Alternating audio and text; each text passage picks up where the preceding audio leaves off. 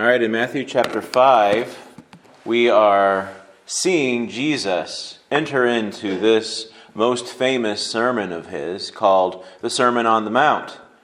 And we saw last week his first beatitude when he began teaching the people. The people they gathered, they've been coming from all around the region, even from across into other places, into other nations. They're hearing of the things that Jesus is doing, and they are fascinated. They want to come see this. There are many people who are sick, who are coming to Jesus because they heard that this is a healer. He's doing some fantastic things. They've heard that he says profound things that the other religious teachers are not saying. So he is drawing a crowd. But most of the crowd that's around him are people who have come with a need that they believe only Jesus can fulfill. If they believe a doctor could fix them, they would go to a doctor. If they believe that the religious leaders had all the answers, they would just go to them. But these people are coming to Jesus because he has something that's different. And they can see that. And we talked last week, this first beatitude. Blessed are the poor in spirit, for theirs is the kingdom of heaven. And we talked about how that is, at its very core, a beggarly spirit. A spirit that knows, apart from the charity of another, I cannot survive. I cannot live. Today we're going to look at the second one, the second beatitude. It says, blessed are those who mourn, for they shall be comforted. Okay? This one kind of looks like a paradox, right? You kind of have two completely separate ideas that don't really go together in our natural way of thinking. Blessed are they that mourn, for they shall be comforted. And we're going to dig into this, what exactly this paradox is about. Is it really a paradox? Do these ideas not make sense and Jesus is he's just like the Pharisees were saying, he's just a madman. He doesn't know what he's talking about. Blessed are those who mourn, for they shall be comforted. Does anybody have any idea what that's talking about? Come on, people. Jesus is out of his mind. We're going to be talking about this. But first, let me kind of introduce this with a little illustration that every single one of us has been in, or perhaps are at in our life. In a marriage relationship, or just a friendship, a strong friendship where there's a close bind between you and another person.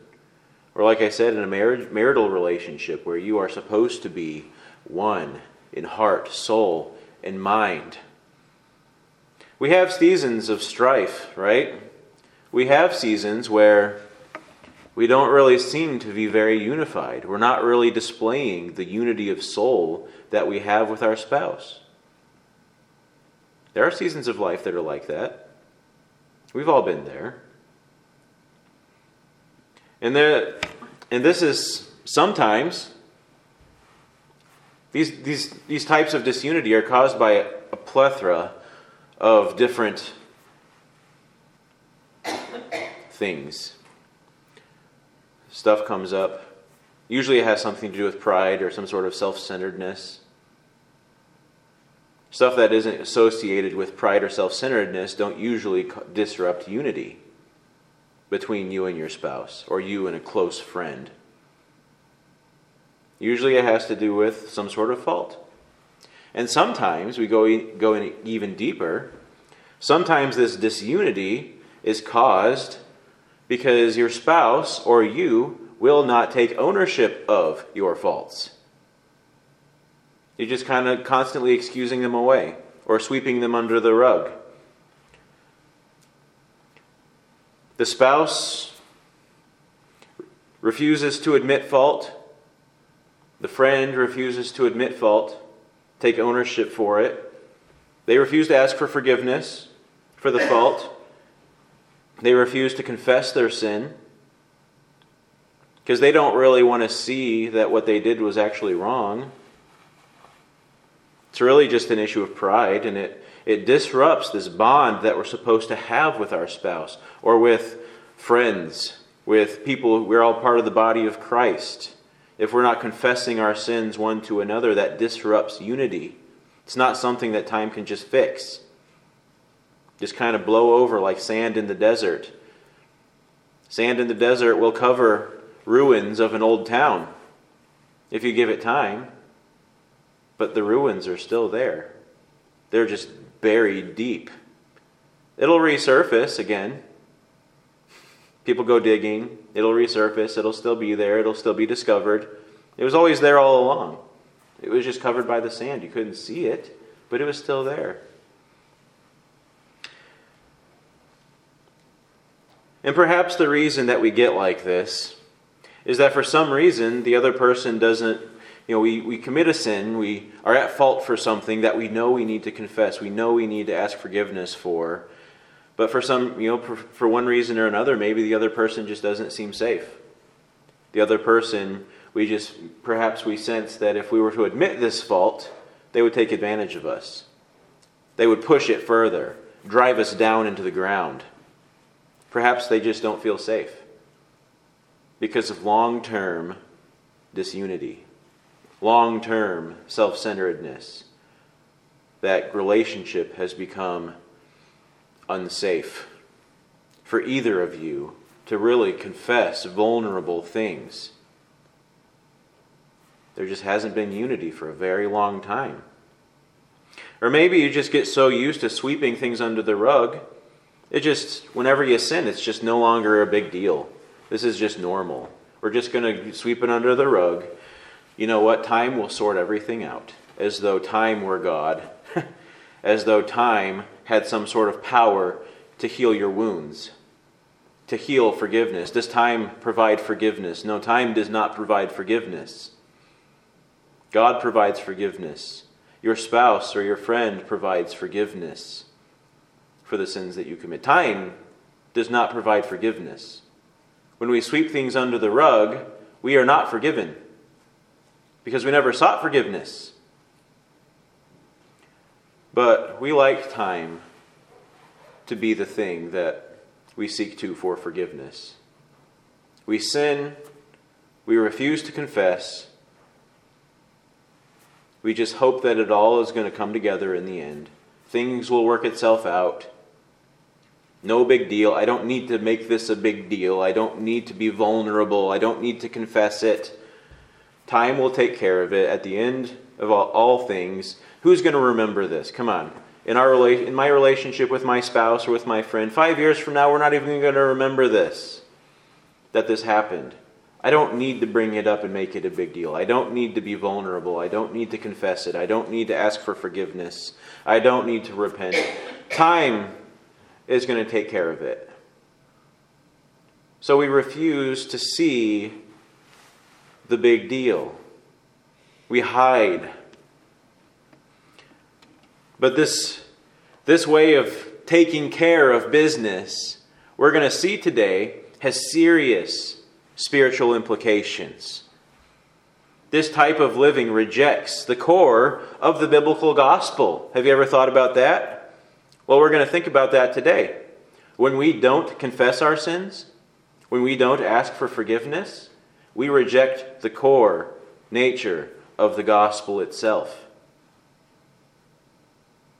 When we hide, when we push it down as no big deal, it'll get taken care of. We reject the core nature of the gospel.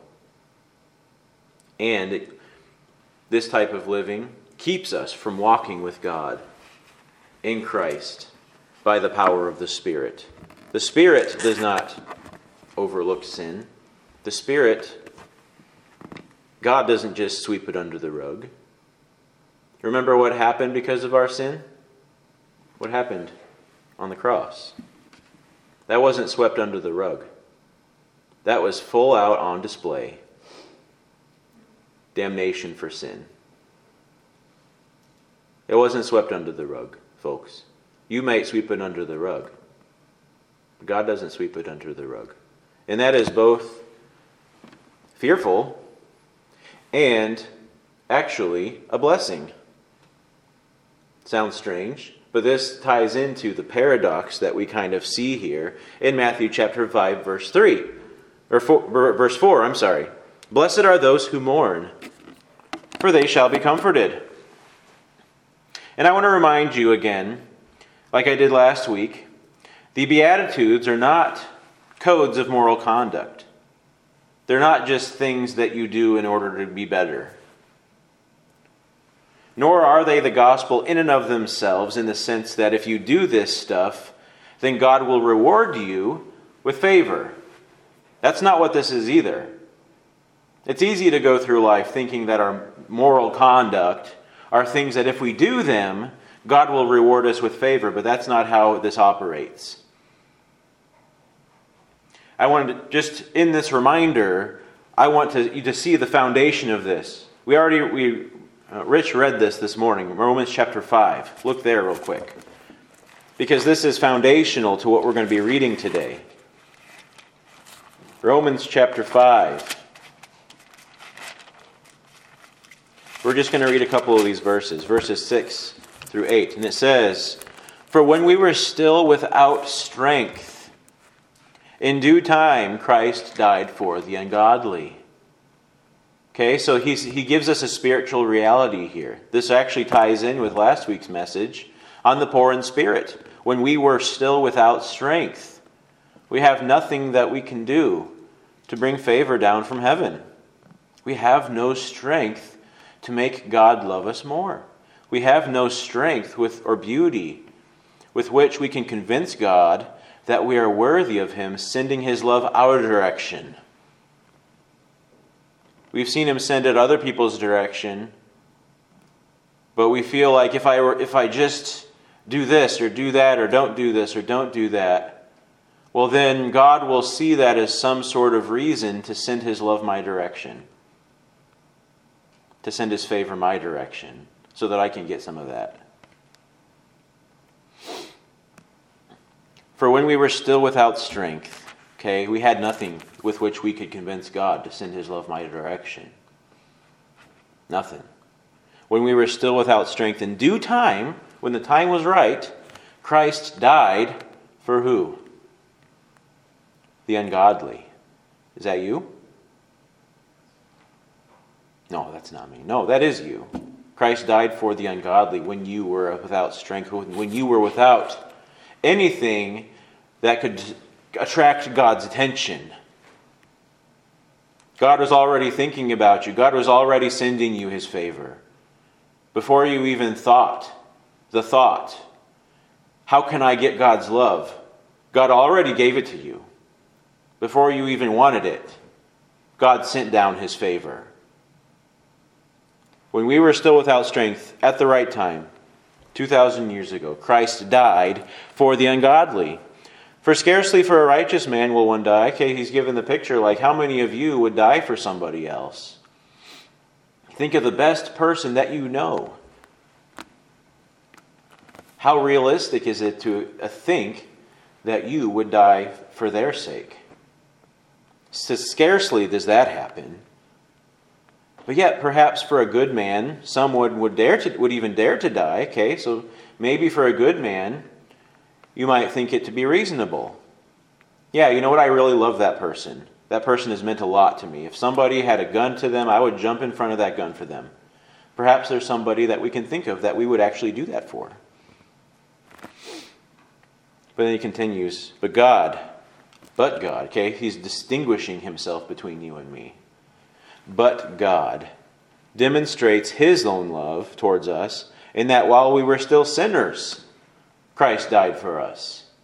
Think of the worst person, the person who's the most frustrating person in your life, outside your spouse. The person who just is the least likely for you to love.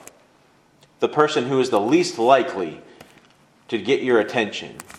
The person who just has done nothing for you. Perhaps they've lived their whole life against you. They've been your enemy from day one. Can you picture yourself doing what God did? From day one, when Adam bit that apple and Eve bit that apple, we have been at enmity with God ever since. We've been at enmity with God ever since. But even before then, the Bible tells us that even before the foundations of the earth were laid, God had it in his mind to provide a sacrifice for our sins. Before you're even born, God had it in his mind, I'm going to die for your sins. Wayne, I'm going to die for your sins. Before you were even born, God was thinking this. Sandy, God had it in his mind, I'm going to die for your sins. Before you were even born, before you even wanted it.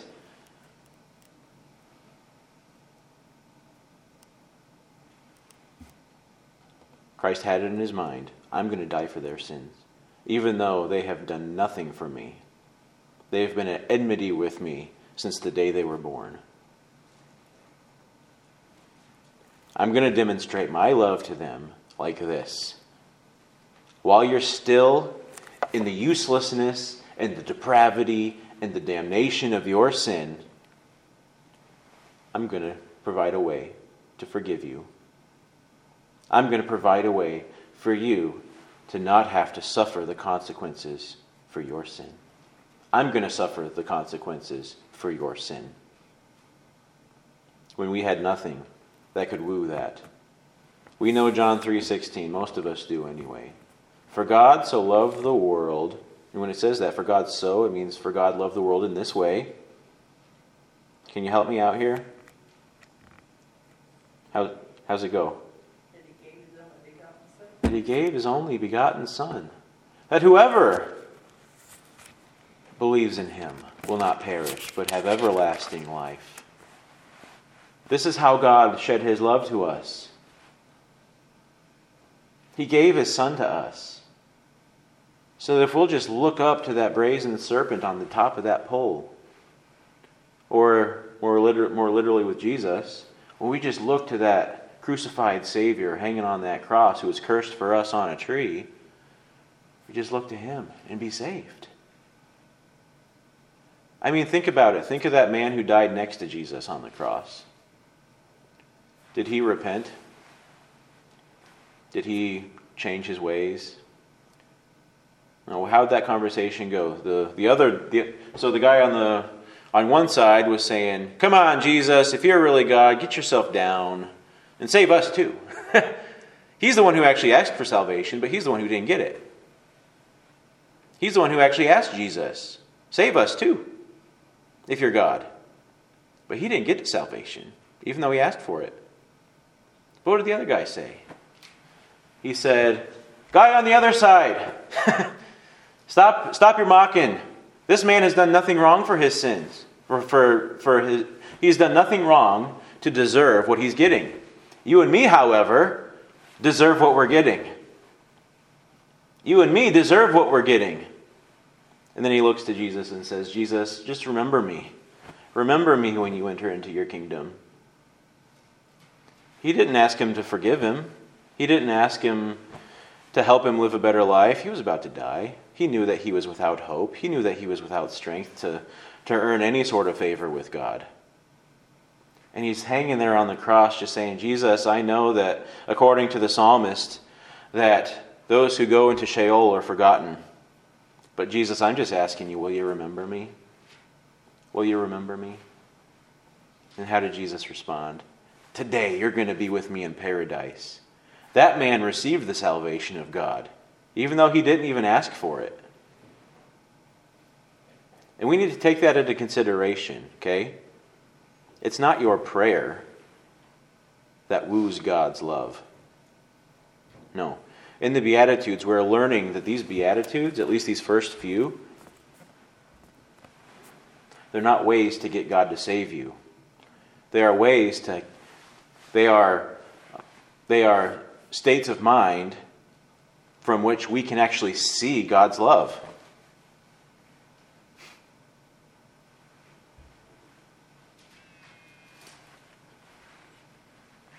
Again, they are not ways that we can get God to send us His salvation. It's ways that we can receive a salvation that's already been sent our direction. See, God has already sent His love to us. And that's kind of the case we're building in Romans. in John 3. God already sent his salvation down. The problem is not with trying to get God to send you salvation. God's already sent the salvation down. The problem is you are too full of yourself to take it. You are too full of this life to take it. There's nothing wrong with God and his intentions. There's nothing wrong with God and his love.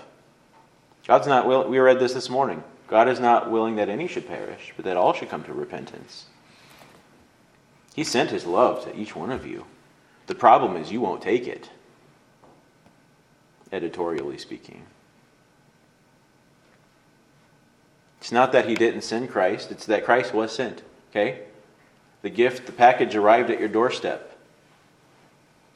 Amazon delivered. But are you going to go and take it? And take ownership of it? Are you going to receive it? See, these are not ways to earn grace. These are ways to receive it. God already sent it without you having to do anything to earn it. The problem is you need to receive it. Recognizing that there's nothing that you did that got God to give it to you. He gave it to you before you were even born. He already had the plan in motion before creation even came into existence. He already had the plan in motion. It had nothing to do with you. It had nothing to do with anything good that you did, or anything that you came to understand, or anything that you, any reformatting that you did in your life. It had nothing to do with any of that. God already had the plan in motion before you even existed. It wasn't your strength that drew Christ down. No, it was your weakness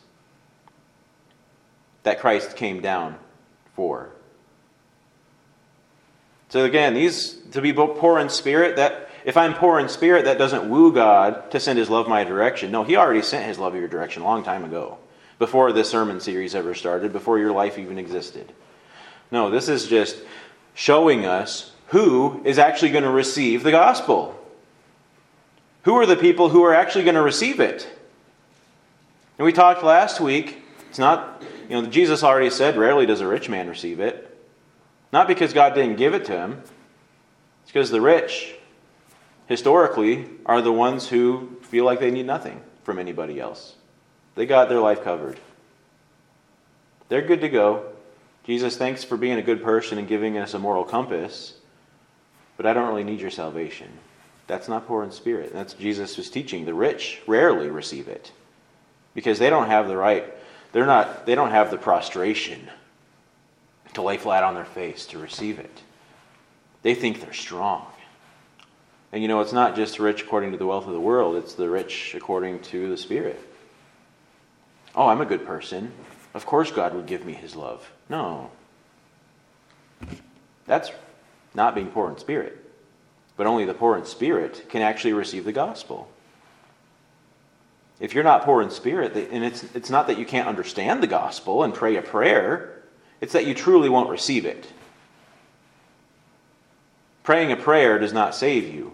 God saves you. Jesus saves you through the shedding of his blood.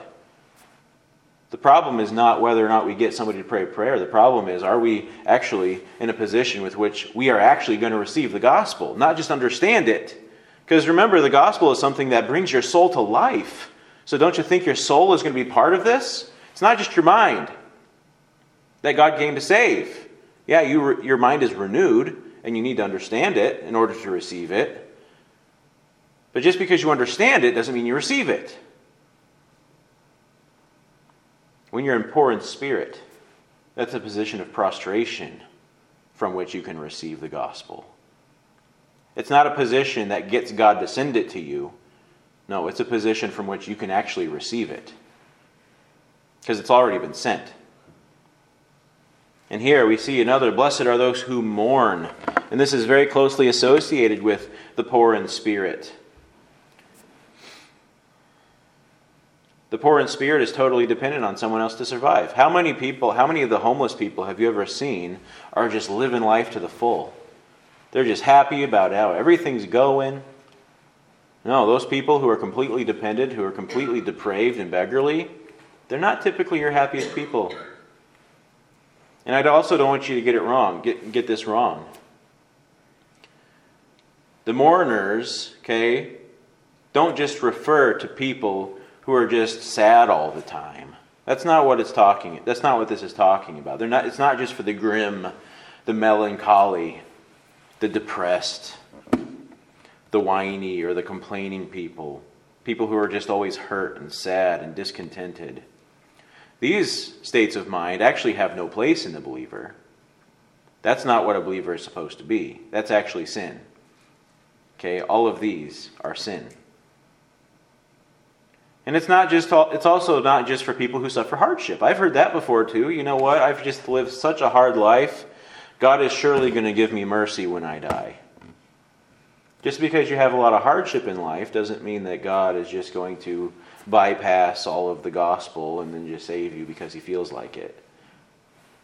That's also not what we're talking about when we're talking about the mourner. It does refer to those who understand the cause of the first commandment of the Beatitudes, okay? Blessed are the poor in spirit. Why is that so sad? Why is it sad to be completely destitute? Well, because you don't have anything to do to earn your salvation, and you need your salvation because you're full of sin. You're full of stuff that deserves hell, that deserves death. Look at Romans chapter 3. Verses 10 through 12. It says, as it is written, there is none righteous, no, not one. There is none who understands. There is none who seeks after God. They have all turned aside. They have together become unprofitable. There is none who does good, no, not one. So to mourn is to see this and actually apply that to yourself. And find that to actually be a bad thing. Some of us read that and it's just no big deal. No big deal. That doesn't really apply to me. You know, I'm living my life. I'm getting through life. I'm doing just fine. This might apply to some people, the really bad ones. That doesn't really apply to me. Now let me read that again. There is none. That refers to, that's all of us, okay? There's none righteous, no, not one. There's none who understands. There's none who seeks after God. They've all turned aside. They've all together become unprofitable. There's none who does good, no, not one. Have you ever let that soak in? I'm not trying to make you depressed. And Jesus, when he said, blessed are they who mourn, he wasn't trying to get people to be depressed. He was actually trying to lead the people to the second part of that. Blessed are they that mourn, for they shall be comforted. The only way to receive true comfort in the Spirit is to first be a mourner. So if you want to be comforted, you have to mourn. That's the gateway. If you want to be comforted, you have to fess up. You have to own your sin. You have to recognize that that's yours. That's not swept under the rug. It's right out in front. That causes grief, okay? And we in our American society, we do everything possible to keep us from grieving. We usually think that money's the answer. If I just have all the money, then I can just buy my way out of misery. I can just keep getting stuff.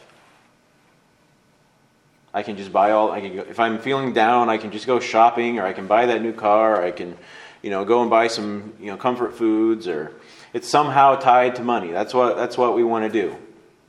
We do everything possible to just not be sad. If somebody's sad, well, what's wrong with you? You need to go and not be sad. As though being sad was the enemy. No.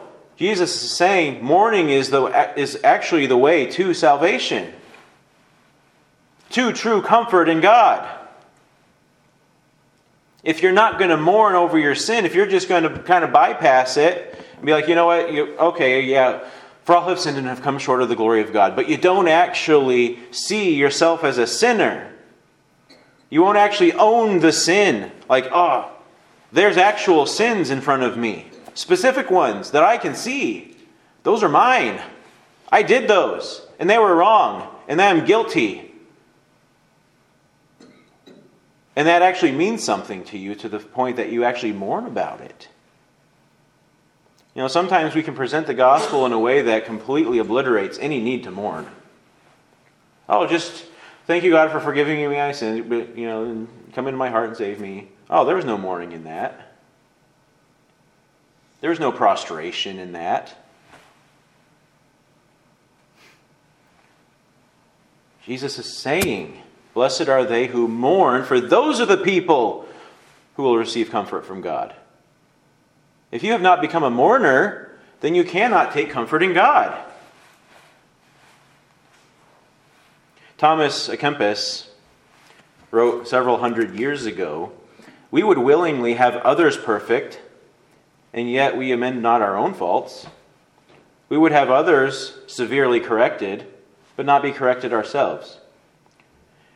If you want to learn something that will really help you, Thomas à Kempis continues, learn to see yourself as God sees you, and not as you see yourself in the distorted mirror of your own self-importance. I'm too important to mourn over my sin. I don't need to mourn. It'll all work itself out eventually. I don't need to focus on how bad I am and how I deserve damnation, how I'm guilty for my sins. Those people over there, see, that's a great plague of the modern conservative Christian church mindset. All the other people out there are sinners. All of them have problems. Those people who are killing Christians, those people have problems. Those people who are aborting their babies, they have problems. All those people in the prison, they have problems. All those drug addicts, they have problems. Those alcoholics who are beating their wives and running away and having babies with everybody they can meet. Those people have problems. And I know that I have problems too, but I don't want to talk about it. I don't want to talk about it. I want to talk about everybody else. I want to talk about everybody else's problems. And we are actually doing what Thomas à Kempis said. We would willingly have other people perfect, but yet we mend not our own faults. We would have others severely corrected and not be corrected ourselves. We don't want the focus and the attention to be on us. So even perhaps some of us in our profession of faith, even in trying to beseech God for His salvation, we're doing everything possible to not have to think about how I'm a sinner and that I deserve condemnation for my sin. Because I don't want to feel bad about it.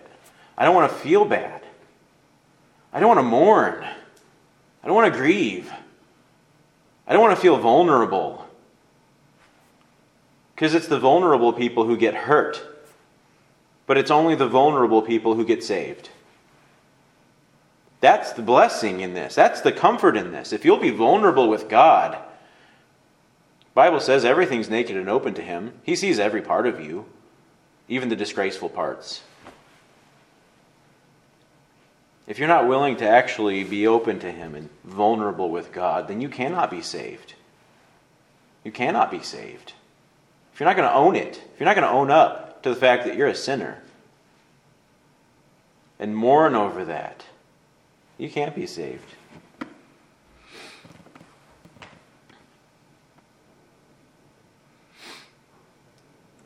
Well, let me show you here.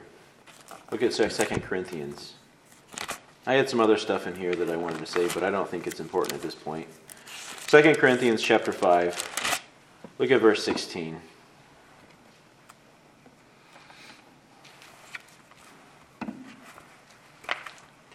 Second Corinthians 5, verse 16 to 19. Therefore,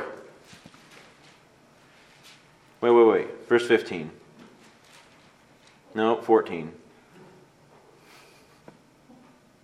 Should we keep going back? So let's just start in verse 14. All right, one more. 13. I know I wrote this down and I was studying and then when I'm up here and it's the train of thought is moving and I just want to keep reading all this stuff. So verse 13. For if we are beside ourselves, it's for God. If we are of sound mind, it's for you.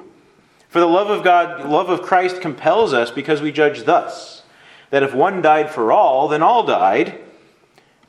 And then He died for all, that those who live should no longer live for themselves, but for Him who died for them and rose again. Okay? So he's saying if we've all died in Christ, we've all died to our sins. The sins are gone. They're obliterated. Completely gone. And we've all been resurrected to new life. Those of us who have put our faith in Jesus Christ and received his favor. We've all been risen to new life so that we should no longer live for ourselves, but for him who died and for us and rose again.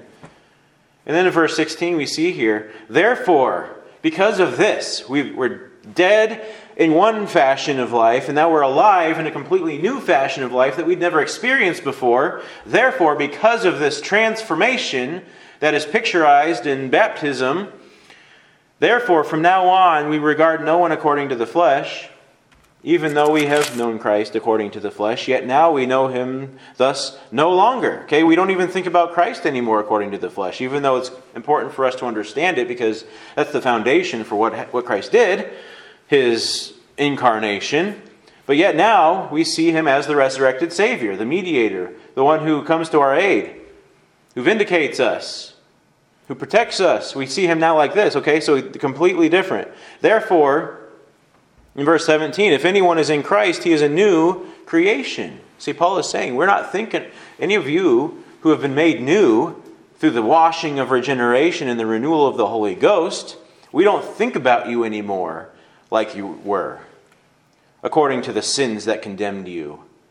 Because in salvation, God cleans you out of all of that sin. God completely obliterates that sin. Not that you don't sin anymore. It's just that when you do sin, those sins were already forgiven from the foundations of the earth, according to the plan that God had put in place through Christ Jesus. We don't think of you anymore in terms of your sin. We now think of you in terms of your new life, your forgiveness, your cleanness. Therefore, we don't resent each other. We don't become bitter against each other as though they had sin that they had yet to be forgiven of. No, they've been forgiven by God. And that's the foundation for us forgiving other people. That's why Jesus teaches in another place, if you can't forgive other people, then you haven't been forgiven. Because if God has forgiven us, then why do you condemn us? We don't think, that's part of the train of thought of Paul here. I'm not thinking about anybody according to their sin. No, I'm thinking about them thus. Verse 17, therefore, if anyone is in Christ, he is a new creation. Old things have passed away. Behold, all things have become new. It's a picture of what he's going to do on a grander scheme in the future. All things have become new. Right now, it's you. Those of you who have prostrated yourself before the Lord and received his favor. You've become new. You're no longer to regard yourself according to your past sins. And this is comfort in the Spirit. This is why we can have comfort after mourning. Because we who are poor in spirit, who have mourned over our sins and received the gospel of salvation, God cleans out, gets rid of all your filth. And now you're new. Now you're clean. You don't have to be guilty anymore because you're not guilty in God's eyes. Why would you be guilty in your own eyes? Not that you don't repent when you do sin and turn. I mean, the life of discipleship is a life of repentance where you see your sin and you turn from it, but you're already forgiven. You're clean. You have encouragement in the Spirit. Now when you feel guilty, you can turn that upside down, and now you can rejoice in the forgiveness that you've already received and turn from your sin. You can't rejoice over it while planning to do it again. But continue on. He's a new creation. Behold, all things have become new. Verse 18, now all things are of God, who has reconciled us to himself through Christ Jesus and has given us the ministry of reconciliation. Reconciled. To be brought back together. When there's a relational problem between you and somebody, what's the goal? We want to reconcile. We don't want to split. Reconciling is the opposite of splitting. Reconcile is making unity where there was disunity. And because of our sin, there is disunity between us and God, which should cause us to grieve. But when we accept Christ, when we receive his favor, we receive his love and his forgiveness, we become part of this story. All things are of God, who has reconciled us to himself through Christ Jesus. He's restored that disunity. He's brought it back together. And you cannot be one with Christ if you are still in your sin. If you are still dead in your sin. Only those who are made clean can become one with Christ. And he's given us that ministry in verse 9. That is, that God was in Christ, reconciling the world to himself.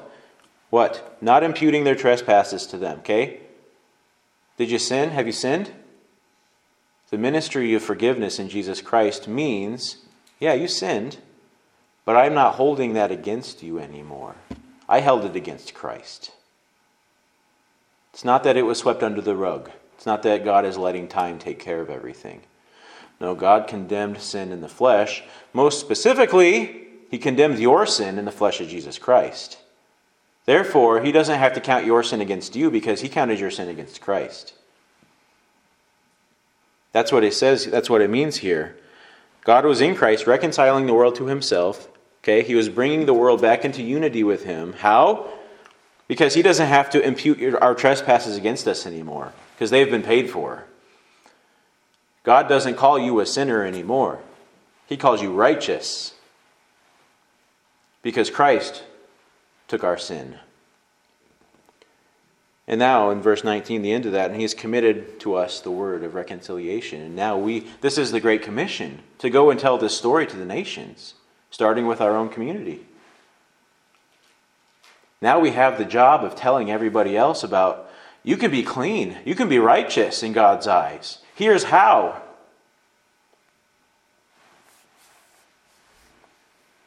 But how do we get to this point where we can actually rejoice in the favor of God? How we can be comforted in the loving bond that God has brought us into in Christ. First, being poor in spirit, recognizing your poor estate. There has to be some mourning over your sin, because where there's no mourning, there's no real ownership of sin. Have you ever had this conversation with your spouse? Yeah, I know you said you're sorry, but you don't really care about what you did. You don't really care that you hurt me. Makes it hard to forgive when you're willing to say, okay, fine, I did something wrong. But you don't really care. Not enough to confess it yourself. Not enough to repent of it. Not to ask for forgiveness. When was the last time you asked somebody for forgiveness? Simply said sorry. Rather, we deflect the attention. Well, it's because of the medicine I'm on. I'm grumpy. I'm sorry. You're just going to have to get over it. This is who I've always been. Just get over it. You're just going to have to accept me the way I am, because that's how it's always going to be. You're not really sorry. You're not mourning over this. You're just causing more mourning for everybody else. Saying, suck it up, this is who I am. That's kind of a trend in the church today. Not just the church, it's everywhere. It's one of those worldly things that's crept into the church because we're part of society, are we not? We get caught up in those trends, that false logic that ruins relationships. America, we have all the relationship advice in the world and all these high-paid psychologists and all these pills and all this counseling. But we are the most broken nation in the world. Something's wrong. But we're adopting it. Okay? If you won't mourn over your sin, it's because you haven't accepted it really. You haven't taken ownership of it. Until you can take ownership of it and be vulnerable with God, sometimes you have to be vulnerable with each other to be vulnerable with God. Because if you can't be vulnerable with somebody who has no right to condemn you, how can you be vulnerable with one who has every right to condemn you? I mean, that's the scary one. If you can't confess your sins to each other, how can you truly confess it to God? I mean, he's the scary one. He's the one you should be afraid of. The people sitting here, they can't do anything against you. They're not the lawgiver. They can't hold you accountable to their law. Only God is the lawgiver. Only He is scary in regards to punishment for sin. We need to humble ourselves and stop trying to sweep everything under the rug. Because if you're doing that, you can't repent. You can't really confess. Again, I'm not telling you how you can get God to show you favor. God already shows you favor. God has already given it to you.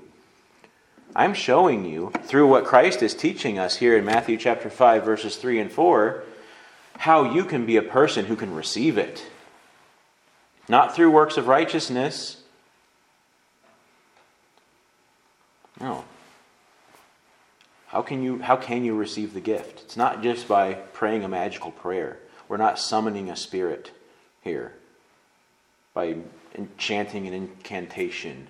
That's not salvation, and that's how sometimes we treat it. Oh, just pray this prayer on the back of this tract. That's false worship. Just to tell somebody to pray a prayer and you'll be saved. That's false. That's false teaching. That's not gospel. The rich young ruler was ready to do whatever Christ told him to do. If Christ were to tell that rich young ruler, oh great, just pray this prayer and you'll have eternal life. Woo! Great! He could have said that. He could have said, believe these little elements of the gospel, pray this prayer, and you'll be set. The man was ready to do something like that. If Jesus was all about just getting people to join the church, he could have had a much better go of it if he had just used that strategy. No. Why didn't he do that? Because that's not the way of salvation. The way of salvation is exactly what Christ is teaching us, showing us. What kind of framework do you need to have in your soul to receive the gospel? God, I came to you to die for your sin. What more evidence do you need that God loves you and that God is showing you favor? When he's teaching this, he was there. Physical manifestation of God's love right there in front of them. What more evidence did they need? The problem is not with the evidence. The problem is with our framework. Where we're coming from. We can't receive the gospel unless we are who Jesus says we need to be.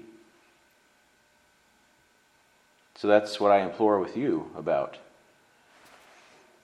Will you humble yourself? That's really what it comes down to. Will you humble yourself so that you can receive it? There's nothing wrong with God and His love, and His favor is not broken. We are. Will you humble yourself? Will you admit your sins? Will you admit that you're a sinner? Will you take ownership of it? Or are you still hiding from that fact? You'll accept it cognitively. For all have sinned and have come short of the glory of God. Okay, I understand that. I memorized that when I was 6. But are you citing that in your head, but hiding from it in reality? Let's not do that anymore, okay? I want you guys to rejoice in the comfort of the Spirit. This is kind of hard to hear perhaps, but it's the way to get to the encouragement. The encouragement of knowing that I am a child of God, that I am set free, that I am clean, that I am righteous now because of what Jesus did. If we're not rejoicing in that, if that's not exciting to you, then maybe you haven't mourned over your sin. Yeah, life's supposed to be a type of roller coaster, I guess. Well, it means that something's living, right? We've had small children before. They're vivacious. They're a roller coaster. It's because there's so much life going on. Sometimes that results in a lot of sadness. But the joy is insurmountable. And that's what we can have here. If we are willing to mourn over our sin, then we will be recipients of the greatest joy in eternity. And we could taste it now in the comfort and the generosity of God's love. Lord, I pray that you would work in our hearts to open our eyes to see this, because I can't make anybody see through words that I speak, but Lord Spirit, and your Spirit, you can blow that upon them so that everybody here can see it. And to humble ourselves. Lord, I just pray that you would show us. Cleanse us of all the clutter and the walls that we've built up in our life because of fear, because of pride, because of self-righteousness. Cleanse us, Lord, so that we may receive your favor. We thank you for giving it freely. Thank you for the freeness of your love. I just pray that you would put us in a position where we can actually appreciate it because we can see it because we've submitted our way to you first through mourning the sin that's within us.